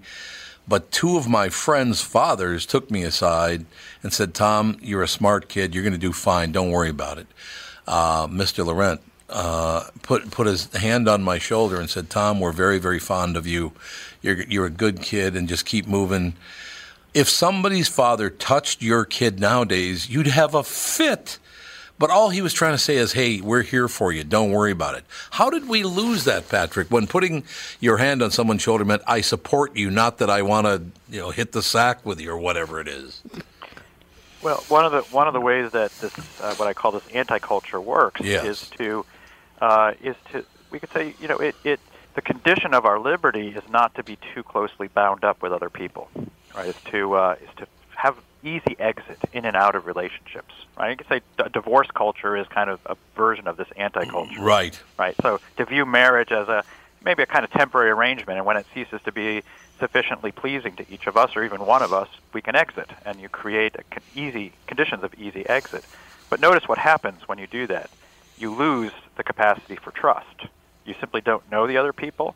You suspect that they're going to back out, or they're simply looking for their own interest. And so rather than these fathers really having your interest in mind and looking out for you, you begin to suspect they're just in it for themselves and they're looking to get something. I see. And it's probably not too good what they're looking for. Right.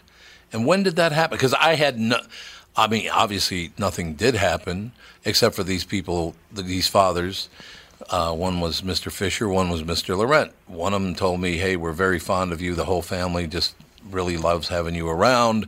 You'll do well. The other one, we used to sit at his kitchen table and do math problems. You know, he tried to teach me things. And there was never, ever, ever a chance that anything untoward was going to happen. It just makes me sad that can't really exist anymore because there's too much danger involved. Well, you ask when this happened, and I actually think it's kind of one of those comparable situations to the frog being slowly boiled.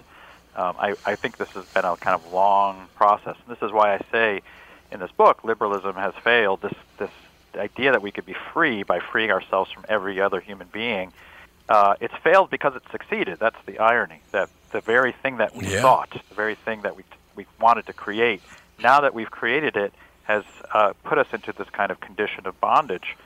But I do end the book by saying, if we really are free, if we really are people that can exercise freedom, then I would reject the idea that, I think as you put it, that these kinds of relationships can't exist anymore. I mean, I really think that I hope that's true. We have to correctly diagnose our condition, and that's the first step. Right. And then the next step is to begin to think, how do we repair this?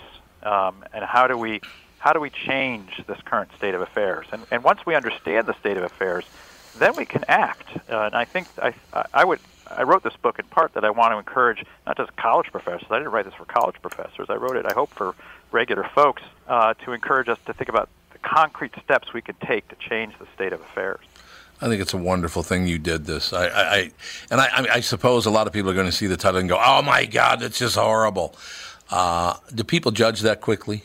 Well, a lot of people see it and they simply think I'm talking about liberal Democrats at the left, and I'm talking about something a bit deeper than that. Yes. It includes the liberal left, but I think it also includes many people on the right. Yep. Because the right has been taken up with describing freedom in the same way, that freedom is really the liberation of the individual. And I consider myself a conservative, but by conservative, I think we have to understand what it is we're trying to conserve. And conservatives haven't been really good at conserving things. I mean, we've been in political power for a long time, but the culture's kind of continued to decay. And what it shows to me is that winning elections is relatively easy. Conserving a culture is actually really kind of hard. It's very hard, as a matter of fact. Freedom of speech right now scares me to death because it seems to be disappearing. Why Liberalism Failed, Patrick J. Deneen, D-E-N-E-E-N. Patrick, thank you so much. Great thinking, great idea. Thanks for writing the book, Why Liberalism Failed. Thank you, sir. Thank you. Thanks for having me on. It's a great pleasure. We'll talk to you tomorrow with the family.